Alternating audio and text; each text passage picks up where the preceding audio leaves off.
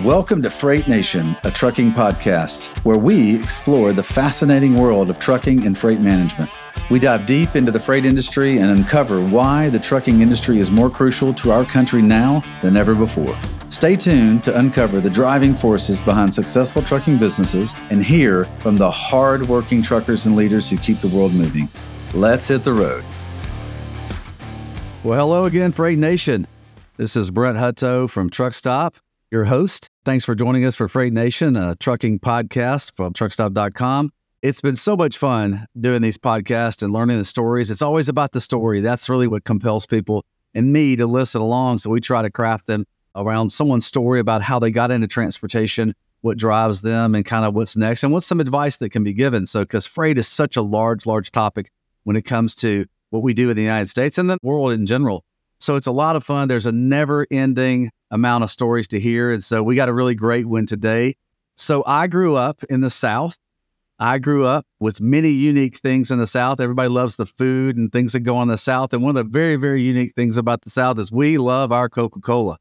And so many years ago, when I got into the supply chain part of transportation, I met this really cool guy named Rob Haddock because he worked for Coca-Cola. And so I was so driven to want to talk to him about what's it like working for Coca-Cola that we became such good friends. And today you will get to hear Rob's story. You'll get to hear what I know to be such a great, wonderful, not just knowledge base, and boy, is he deep in knowledge when it comes to this, but also what genuinely makes transportation supply chain one of the greatest industries in the world is the people that are in it. And so get ready, Freight Nation. You're going to hear a great story today. And Rob, welcome into Freight Nation. Thanks a lot for joining us. All right. Thank you, Brett. And I'm well prepared for the show. I've got my morning Coke, Diet Coke. So let's roll. Well, that's fantastic. All right. Well, Rob is joining us today from Suwanee, Georgia. He's had a long career inside of Coca-Cola, and he's even retired from Coke, and he's got something new. But before we talk about that, Rob, I think it's super important to hear the story. One of the great things about transportation and supply chain is not everybody goes, when they were young and they go, I want to be in supply chain or I want to be in transport. They usually just, something happens and they end up there and then they love it. So you have a great story about, you didn't even start out in this country. So start out with telling us your story about where you started out and then we'll roll on. Yeah. I mean, I didn't have to come far, Brett. I started in St. Catharines, Ontario, Canada. As a young child born there, my brother and I were both born there, but yeah, I think when I was about 5 years old, my dad, who worked for True Temper at the time, he's an engineer, he got transferred to Northeast Ohio. So about a 3-hour drive from where I started, but being in Northeast Ohio, those early years, the snow belt, you can imagine what's that like, especially for us now who are comfortable in the South. We are not used to those cold weathers. And as I look back, growing up in Northeast Ohio, you did all of the sports. I had a paper route. I learned everything about supply chain and collections and trying to deliver my newspaper route before I went off to Little League practice. So, everything about time management and logistics, I think I was starting to ease into at an early age. And then I stayed in Northeast Ohio all through college, went to a place called Hiram College, small liberal arts. Management and economics is what I focused on. But, at the time, supply chain logistics really wasn't a discipline. So I went there. Honestly, I wanted to be in IT, but I couldn't figure out Fortran. So I said, forget it. This economic stuff, this management stuff seems pretty interesting. So I excelled at that. I had a lot of fun at that. But I still had always a little bit of technology leaking around in the back of me because I couldn't program it, but maybe I could tell the programmers one day what I wanted, which has proved useful throughout my career. Yeah, super cool. Well, I'm very partial to Ohio. My very wonderful mom, who my kids call Gigi, all 5'1" of her, was born in Dayton, Ohio. She grew up in Sydney. She was one of 5 kids. And I tell people when I meet them, when they're from Ohio, I go, I love Ohio. They look at me really strange. They're like, you love Ohio? And I go, yeah, my mom's from Ohio. I love Ohio. I love the cornfields. I love the industry. I love the hardworking, industrious people of Ohio that are part of what helps make our country great. So I'm very partial to Ohio. So not surprised that your sort of honestness and openness, that you're from Ohio. You made me shudder because I was thinking about those cold winter mornings, especially around the holidays, where you had a newspaper route of 100 newspapers and you were out there in the snow pedaling your bicycle to deliver these newspapers, before 9 a.m. and then run off to church. It's like, how did I do that as a kid? Well, it's funny. We do, man. You had a task to do and you went and did it. So I'm not surprised you did well at it.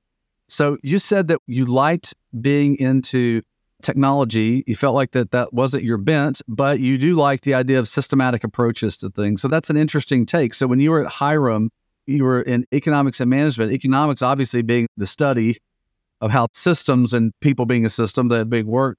So you actually took a job during school that kind of got you into supply chain while you were at college to kind of pay your way through. I did the same thing. I worked in my dad's steel plant or steel processing company. Whenever I wasn't in school, I was working on my dad's in the dirty warehouse. So tell a little bit about that, because that's a really fascinating part of how you kind of cut your teeth. Yeah, I mean, Brett, it's just kind of destiny. I didn't know when I was growing up that there was a small Coca-Cola manufacturing plant in Geneva. Maybe I'd heard about it over the years. And it was back in the day where, if anybody on the podcast remembers Hi-C 46-ounce cans, that was a staple before you had things like drink boxes and pouches and even, glass bottles. There was glass bottle production as well. But Hi-C came in those different formats. And there was a small manufacturing plant in town. Back in the day, it was called Coca-Cola Foods, but it was still part of the Coca-Cola company. And one day I was looking for a summer job after my first year at school. And Hiram College is about an hour south, so it's not a long drive to get back and forth. And I wandered into this little manufacturing plant and said, "Hey, do you need some work?" And they said, "Yeah, tell me who you are." Back in the day, there wasn't this long drawn out resumes. If you looked like you were an honest individual and you had some initiative, they would give you a shot. Small town environment. So I wander in there, and it just so happens that the HR manager was a Hiram College graduate. And it's like, okay, this is good. So I would do just about any job that they threw at me for, $2.35 an hour. I had money in my pocket. Keep in mind, I'm graduating from a paper route where I was, if I cleared $10, $11 a week, I had big money in my pocket. Now I'm making $2.35, $100 a week. And I'm learning a whole lot of skills, because when you're doing the jobs that nobody else wants to do at the bottom of the supply chain, it's amazing when you're looking how it all works. You can see how moving drums around or moving pallets around or jumping on a lift truck, you really start to understand the foundational portions of the supply chain. So it was a good time. I stayed with that job multiple times through my career at Hiram as I went back and forth. And then, when I think about it, when I got out in 1983, we were somewhat in a depressed economy. Maybe there were other jobs in other parts of the country, but Northeast Ohio, it was pretty slim pickings. So I went back to the Coke manufacturing plant, and for the next 2 years, I worked on the production lines.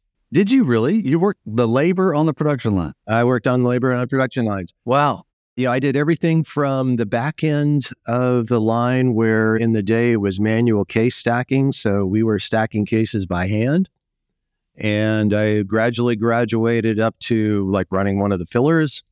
And then one of my last roles was I was actually the blender. So I was the person upstairs blending up the juice before we send it to the production line. So it was really a great experience, that 2 years of interfacing with the union team members, the management team, really understanding all of what it takes to operate the supply chain at the point of conversion, where everything comes together and you finally have a case. Right. So let me ask you this. This is fascinating because, I worked manual labor for a long time. My dad was like, okay, you're going to work out in the warehouse with everybody else. And when you learn to do that well and you've satisfied my qualifications for it, I'll think about letting you come in the office. Okay. So what did you learn through that process that helped you, that even helps you all the way till today? There were so many different things that I did. There's a production schedule, and you need the materials to make it happen. And then you're expecting a certain number of cases per hour to get off those production lines to meet the customer's demand and get it there on time. So, what I learned very quickly is that the production schedule can be very dynamic, depending on the upstream forecast and the inventory that you have, or the materials that are coming into the facility. There'll be times where all of a sudden we're blending up something, getting it ready to go to production, and somebody calls up from the warehouse and says, "Hey, we don't have this." It's like, oh my gosh, what do? We just put together a couple 1,000 gallons of juice, and now I've got no packaging to send it downstream to. So, that stuff happened all the time. And it just so happens that As I was finishing up my time at Hiram and graduating, I ended up in this role. But then I think around 1985, I couldn't break into management at the Coke offices there in Geneva. So I took a little stint with McLean Trucking. So if you're familiar with McLean Trucking, 1985 LTL carrier, I think they were the largest at the time. And I spent 6 months in Cincinnati at their Cincinnati break bulk. That was a very interesting job. It was kind of a 24/7. I was the guy in the dispatch trying to navigate trailers in and out of the different docks. And once again, as destiny would have it, about 2 weeks prior to McLean filing for bankruptcy, I got a call back from my teammates at Coca-Cola, and they said, hey, there's an opening in the warehouse. And I took it. Cool. So you cut your teeth pretty early on transportation. You started getting at least a bent towards it. As somebody who's been a lifelong manufacturer shipper, that sort of thing that's helped you tremendously, I'm assuming, helped you tremendously. Well, I bounced back and forth between the two. So even envision a small plant, Northeast Ohio. I've got warehouse operations, but I was also doing this production scheduling. So I'm worried about everything that's going on in the plant. So I'm making sure that we have a production schedule. We have the materials to support it on the inbound side. Cans are coming in on these doors. Labels are over here, bases and concentrates.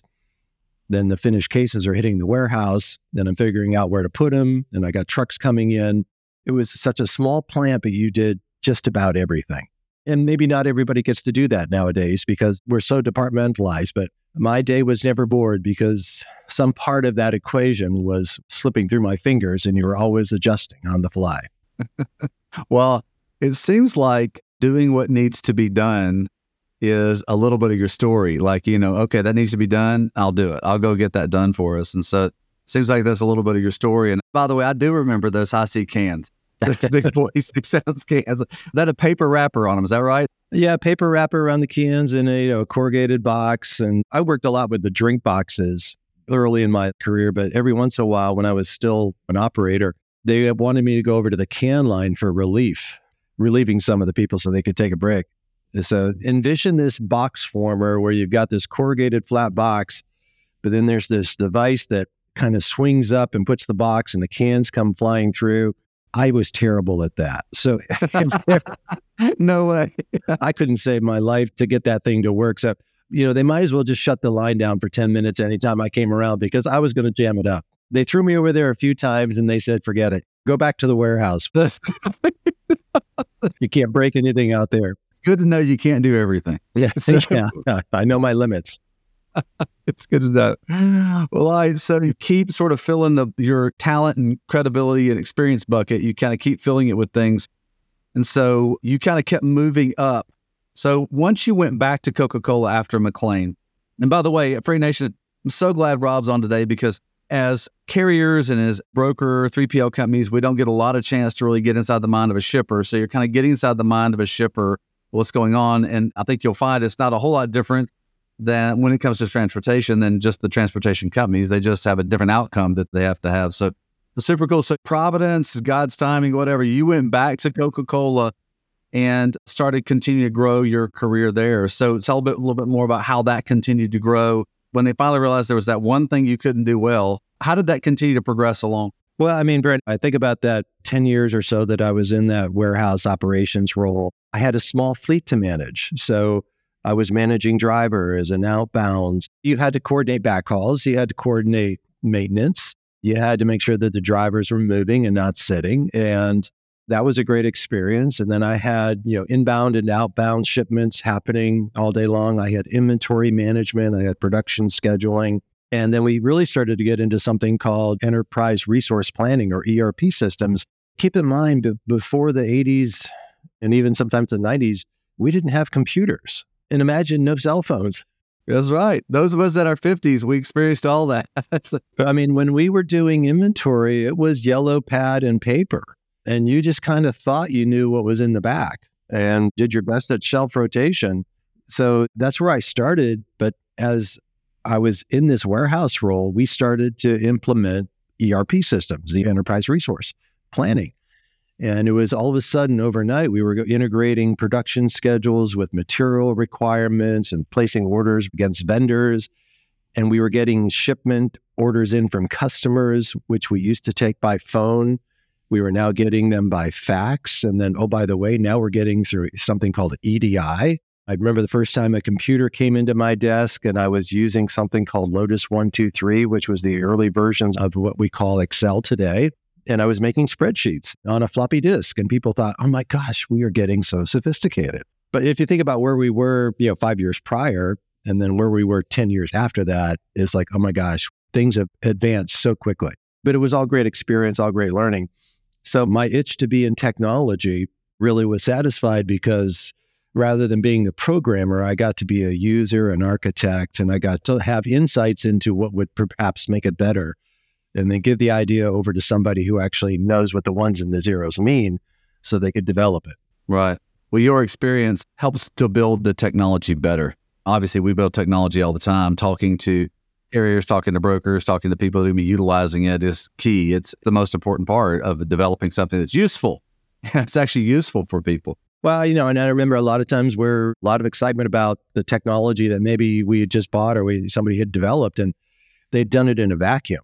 And sometimes those results don't turn out very well. So I thought what was most useful with the tech team at Coke is that I would be smart enough to develop a crude model, like Power BI is the most recent one. I'd say, okay, I know the basics of Power BI. I wanted to do this. I wanted to look like this. And I'd give them a model. And then they would go off, and a month later, they would come back with this tool that would be world-class. And I'm going, how did you do that? And then they'd start to tell me, and they would speak in a different language, IT language. I go, don't tell me, because I didn't understand anything you just said. I hear it all the time. Yeah. Yeah. So it's like, but as long as you know the people who know all of that stuff works, that's fantastic. Sure. Yeah, without a doubt. Every person has their specific talent that contributes to the overall success of something, no doubt. All right, so you spent 10 years in the processing part of the warehouse, and that's a big part of it. And so what was the next step for you within Coca-Cola? Now, look, it's so Freight Nation, we're talking about a 40-year time span that Rob got to spend. So this is more than a short amount of time. So we're going to try to get the whole picture in here. So what was the next step for Rob with Coca-Cola? I kept moving through the organization, and I moved to another plant, a plant over in New Jersey, larger facility. Here I was, bigger role. But during my time there, I got to spend a lot of customer interfacing. So I would work with the sales teams, and we would look at our delivery performance with customers, and we would try to understand why we were doing as well as we should be or could be. And I even got into things like vendor managed inventories, so that we thought that if we got the demand signal from a customer, we could do a pretty good job of the order replenishment cycle. And VMI is still out there, but I don't think it ever got the foothold yet that we thought it could. But some customers wanted to do it. Other customers said they wanted to do it, but they didn't really want to do it. But in theory, it's supposed to improve service and drive down inventory levels. And it's still a great concept, but I don't think it's been adopted to the levels that it could be someday. But it was, once again, it was emerging technologies, working with the customer base, working very closely with the sales teams. Did that for 3 years, but then I got pulled into the Olympics. And for 96 and the 2000 games, I got to be on site at both the Atlanta and the Sydney games. Oh, wow. That's exciting. I mean, you get to experience that. That's not a small endeavor, and it's a short timeline. So, wow. Tell us about that. Well, I mean, each one of the summer events are 17 days in length, but the preparation work is quite long and involved because you've got 25, 30 venues that are in need of being set up, and then all the supply lines that go to those. So once again, I was planning inventory, I was securing product, I was getting trucks. I know in Atlanta, I had some 30 venues to supply, and I had 100 refrigerated trailers. That I was using some cold storage facility on the north side of Atlanta as my storage and my yard. And still, keep in mind, we're 1996, so technology and computers were still at the infancy stages. And somehow I was able to track the inventories at these facilities via phone calls, put them into spreadsheets, figure out when I needed replenishment. And I gave all the trailers back. I didn't lose any. Oh, no way. It's still a fairly manual process, so. It was a very manual process. I'm not sure I slept much during that time period, but once again, it was product was where it needed to be on time. Right. Don't ask me about the cost, though. Right. I'm going to guess from a Coca-Cola standpoint, it's a branding thing. It's a support thing. It's a patriotism thing. All the things that go into making Coca-Cola the incredible brand that they are. I just remember I had a little SUV at the time, and there were times where there were midnight product deliveries because I'd have to, run to the warehouse, get something, and then deliver it through the security gates. So you didn't just work in Atlanta. You also went to Sydney. That's not Sydney, Ohio, right? No, that was the 2000 Australia games. That was a lot of fun too. Multiple trips down there. And basically doing what we did in Atlanta, getting those games set up and working with the local bottling teams there. Because we brought in a number of different items from the United States to promote at the Sydney Games that weren't available in country. So, I learned a little about import-export during that stint and had multiple containers arriving at different ports, and they had to find storage for them and get them out to the marketplace. So once again, really cool experiences that the company's allowed me over the years. Mm-hmm. Yeah, no doubt. Why do you think you were chosen to do this at both Olympics? What do you think? Why, like in 96, somebody said, let's get Rob to do it. Why do you think they chose Rob to do it? One of the things I've always enjoyed, Brent, is that if there's a tough challenge out there, give me a shot at it. I may not come through and, be 100% on everything, but I'm going to give it my best. And I think I've tried to take that approach with most of what I do. And I always encourage people not to, don't shy away from the hard projects, because even if it didn't come to, meet full expectations at the end, chances are it was a little bit better than when you started. And maybe you learned something along the way that others can build upon. So I think I had demonstrated that I knew what I was talking about from a supply chain perspective. And I had experience on the resource planning. I had it on the transportation side. So I kind of knew logistics. And you'd be surprised how many people really don't understand logistics. They know product makes it to the shelf. They see trucks back and forth. They see lots of warehouses, but the science behind the synchronization of all of those different movements is very rarely understood. And I had a working knowledge of it. So they said, well, here, we got one for you. Figure this out. And, that's kind of been my career, is like, just go figure this out and come back with a solution and make it all better.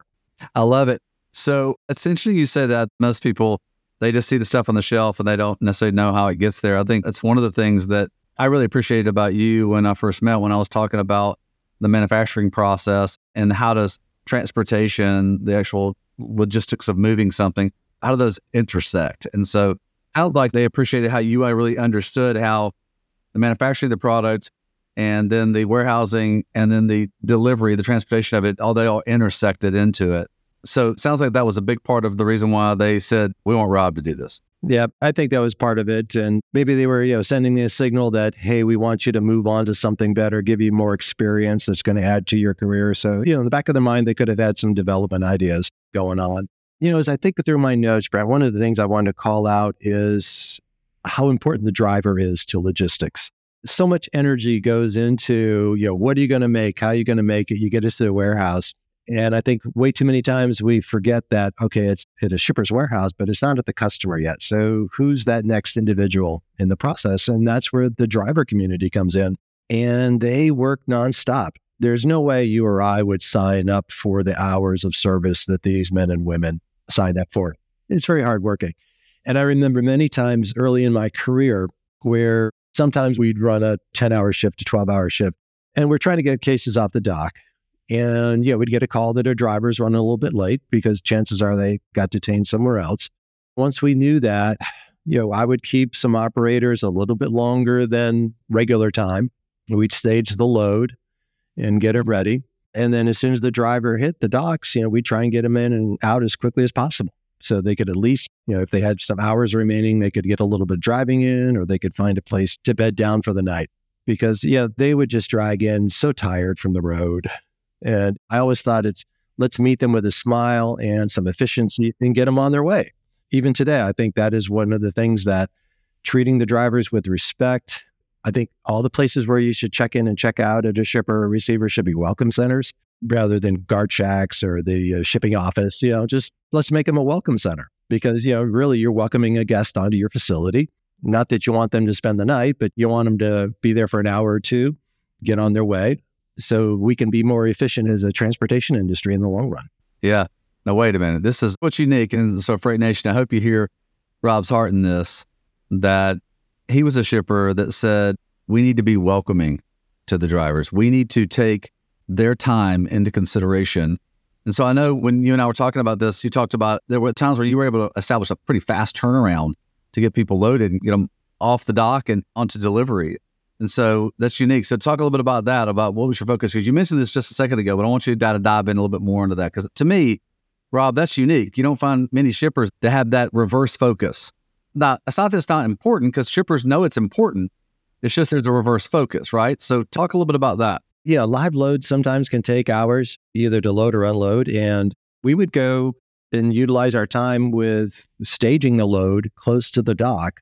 So when the driver eventually got through the gate and got nestled into the dock, we would have 2 lift operators just putting pallets on. So, if you got it staged within inches of where it needs to go and you've got 2 lift trucks, it doesn't take more than 10 to 15 minutes to get the freight on the truck and then get paperwork processed and the person on their way.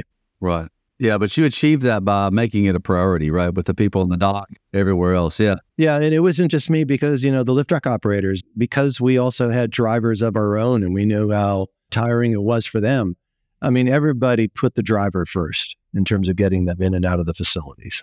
Well, that is unique, man. I'm sure that the drivers that used to come frequently to your facility enjoyed coming there. I mean, the fact that you said, we're going to make these interaction points welcome centers, it's huge. And I hope that other shippers that might listen to this, or even carriers that go into shippers might even recommend this. Hey, how do we all work together? Because we all need each other. I know that's a big part of your ideology around this too, which is we're not independent of each other. There's a high need between all the parties that involve logistics and transportation. So talk a little bit about that, because Rob, I think that's probably part of your secret sauce and got you to where you were, is really understanding that principle.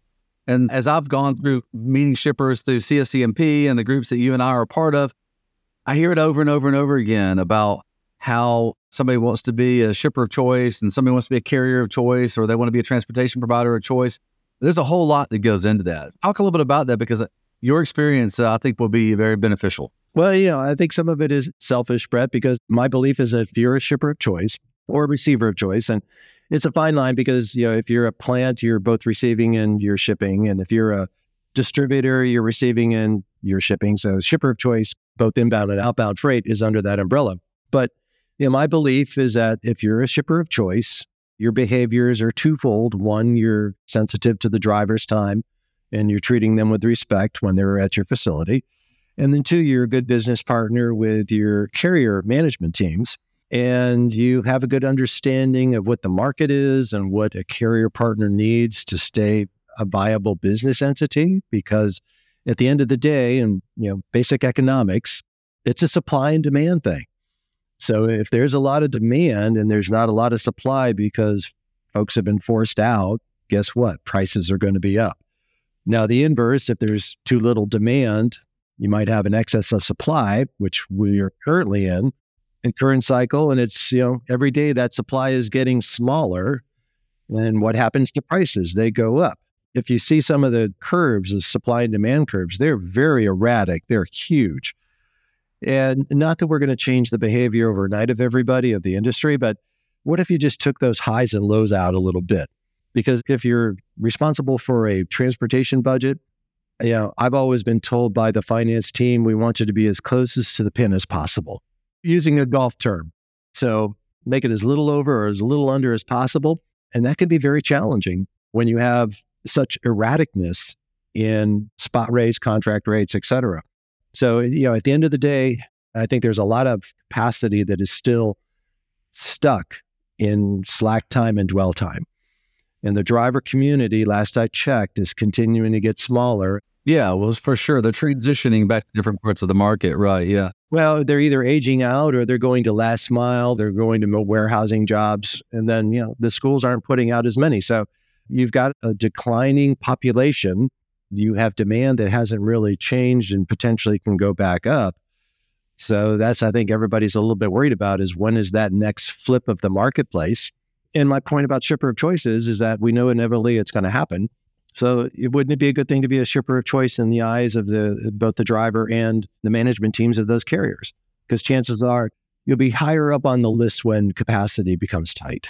For sure. So let me ask you this. You talked about the importance of the truck driver during times. So we just went through an unprecedented time during the pandemic, right, where it was tough. And so tell me about your experience through the pandemic and how did that change your point of view towards carriers or enhance your point of view towards carriers? Well, it was interesting when we first started to think about the pandemic and, the manufacturing plants, which are also where distribution occurs. The first focus was on the support people that were helping with the maintenance of fillers, the equipment manufacturing representatives. So everybody said, well, we got to make sure that we can safely get these people in and out of the plants. I raised my hand and I said, we've got thousands of guests that visit the back of the plant. And they're like, what do you mean? I said, well, we have thousands of drivers that visit every day. How do we keep them safe? Because they've got multiple touch points. They're coming in through a security, check-in, check-out. They're going to a shipping office. They may interact with a forklift driver. And I said, well, we have to also make sure that they're as safe as possible because they are moving through the economy and through the country every day. So how do we make that safer? So we started to look at, electronic bills of lading. So let's take the paperwork. Let's take the human interaction out as best possible. Of course, everybody was wearing security masks. But still, the less touch, the better, right? Yeah. We didn't know whether a piece of paper could be a conduit for COVID or not, or even the seal to close the trailer. So as we were working on trying to figure out solutions for the virus, we were also working on electronic bills of lading and touchless transactions at the back of the plants. And that work continues on. There's many of the facilities right now that have gone to paper-free in terms of uploading the traditional bill of lading. Now it's all electronic, and that continues to build out. I imagine it makes things more efficient as well. So it helps to cut time, which everybody benefits from that, right? Yeah, the check-in process, there's no waiting for paperwork. At the end, somebody just bangs on the back of the door and says, okay, you're released, you're ready to go. And then you grab a seal on the way out. So it's getting more and more paperless. And we do that all day long. If we're getting packages from one of the package deliveries, there's nothing to sign for. There's a picture and shows your package on the front porch, and there's proof of delivery. So why not adopt it, full scale on what we ship via truck? Right. Well, wow. Rob, that is so cool to hear that led by the great people of Coca-Cola. Well, we have many others are part of it and continue to drive adoption. But someday you may not have bills of lading, paper ones. Yeah. Well, what I mean by that is that led by the great people of Coca-Cola and for a great company that supported the idea of how do we make sure that we're taking care of not just our people in the dock and our people that support people on the manufacturing end or the dock end, but other people that are serving us that we have to have. How are we thinking about a holistic process to protect everyone through this process, through this pandemic that we didn't know anything about? We're just everybody's kind of guessing what's going to be the solution.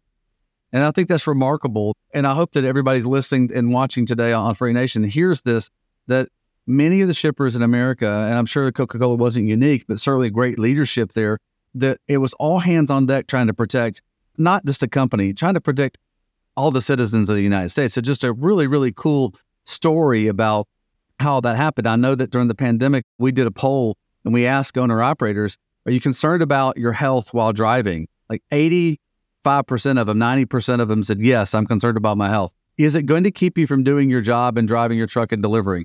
97% said, no, it will not keep me from doing it. We will be out there delivering. So it kind of shows you the heart for things, and good to know that a shipper at the size of Coca-Cola had the same heart towards, hey, we're all in this together. So that's so cool. So 40 years at one place, that's pretty unique. It's not super unique in transportation because what's so cool about transportation is people love it. And I think it's because transportation has really great people in it. People are what drives environments. You like to work in the environment that's fun and rewarding and those sort of things. So 40 years, you got to the end of the runway on that.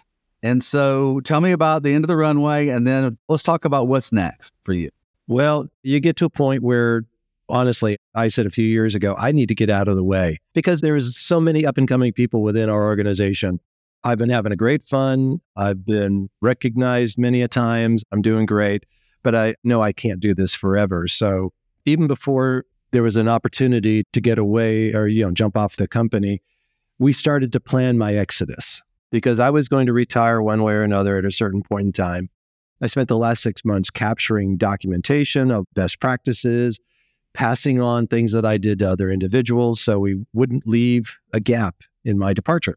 And it was really fun. And I have no regrets for leaving. I just want to make sure that they continue to processes that we had built over time throughout the next generations of leaders. But then I thought, well, now I have the opportunity to work across the industry and maybe plant a few ideas that I thought were helpful and proved to be successful where I was at Coca-Cola, and maybe help others not make the same mistakes or get some efficiency. So I remain very active in shipper of choice and trying to figure out what's the right technology that a company should have.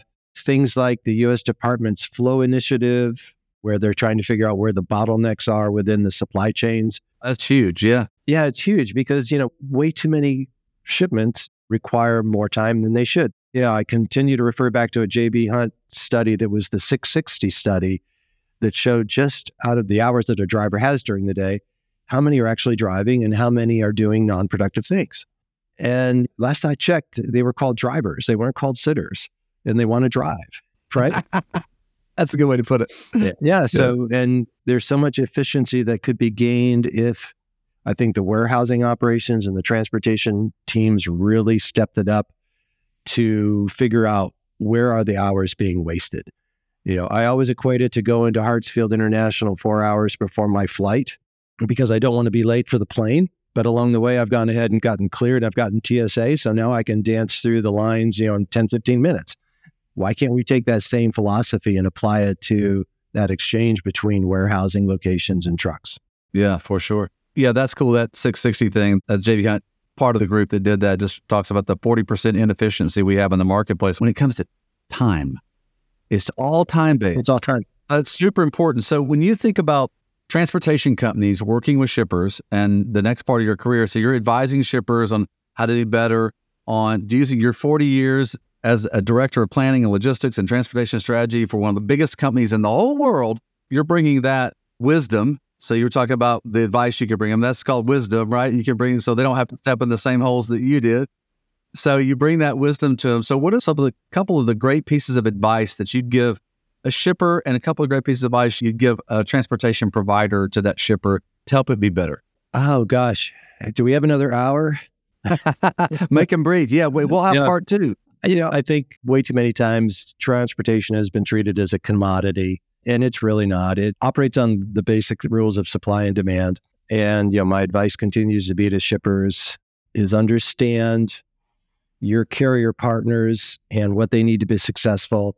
Understand the demand signal that you're giving your carrier partner, because I spent a lot of time in supply and demand management.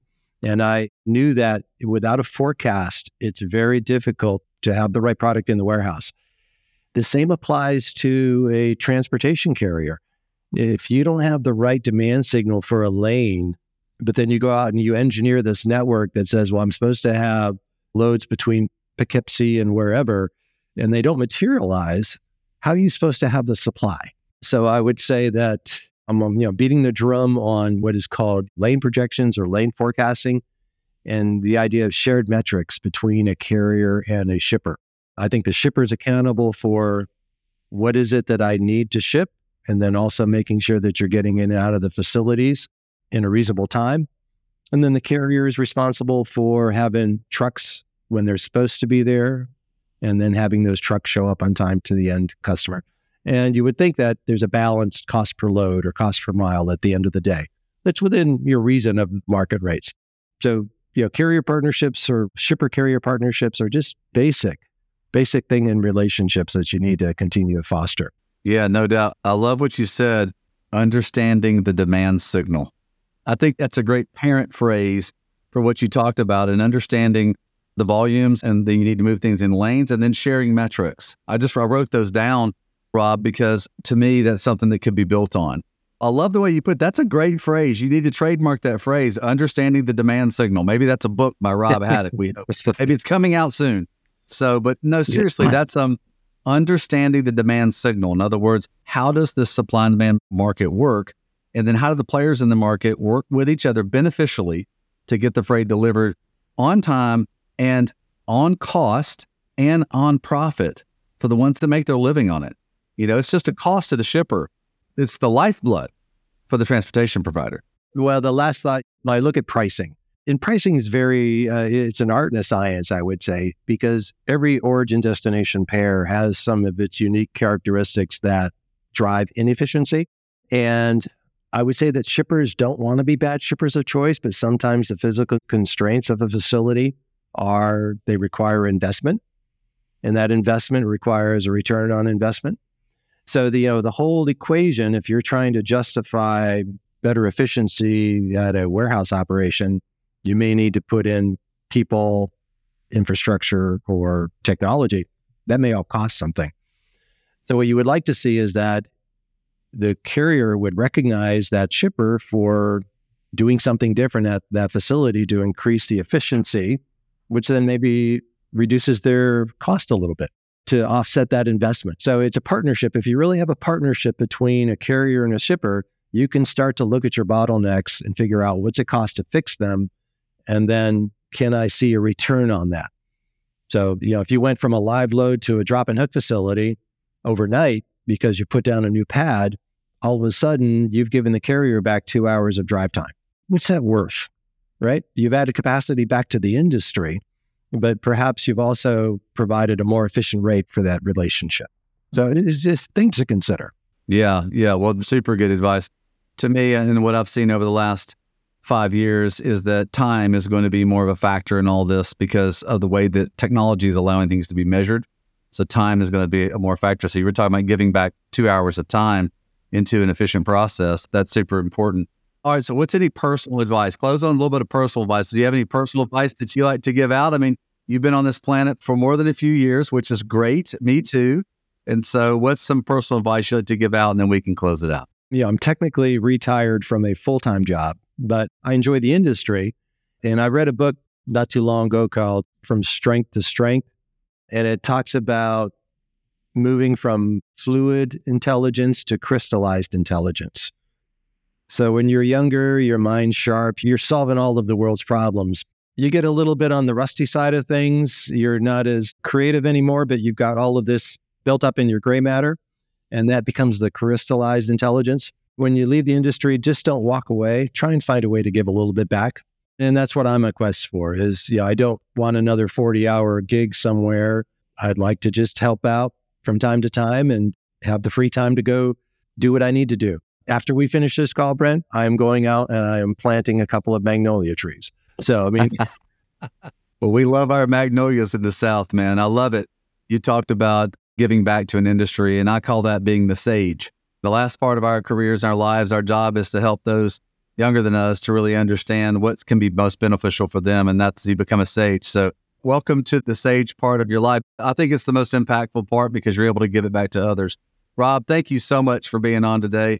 What a great opportunity for transportation providers to hear from a world-class person and a world-class transportation subject matter expert who worked for a world-class company in Coca-Cola. So Rob, thank you so much for being on today. I really appreciate you being with us. Brett, thank you. Anytime. Take care, everyone. Well, Freight Nation, I tell you what, that's a wrap for this episode. If you listen to the very last part of it, you probably heard there's probably going to be a part 2 of this because Rob's got such deep knowledge on this. And when you can tap into that, what a benefit it can be to you and be to the listeners of Freight Nation. So thanks a lot for listening. We appreciate it. And don't forget to be kind, work hard, and stay humble. That's it, Freight Nation. Talk to you later. On behalf of the Truck Stop team, thanks for listening to this episode of Freight Nation. To find out more about the show, head to truckstop.com/podcast. If you enjoyed this episode, make sure you hit subscribe so you don't miss any future episodes. Until then, keep on trucking and exploring the open roads with Freight Nation, a trucking podcast.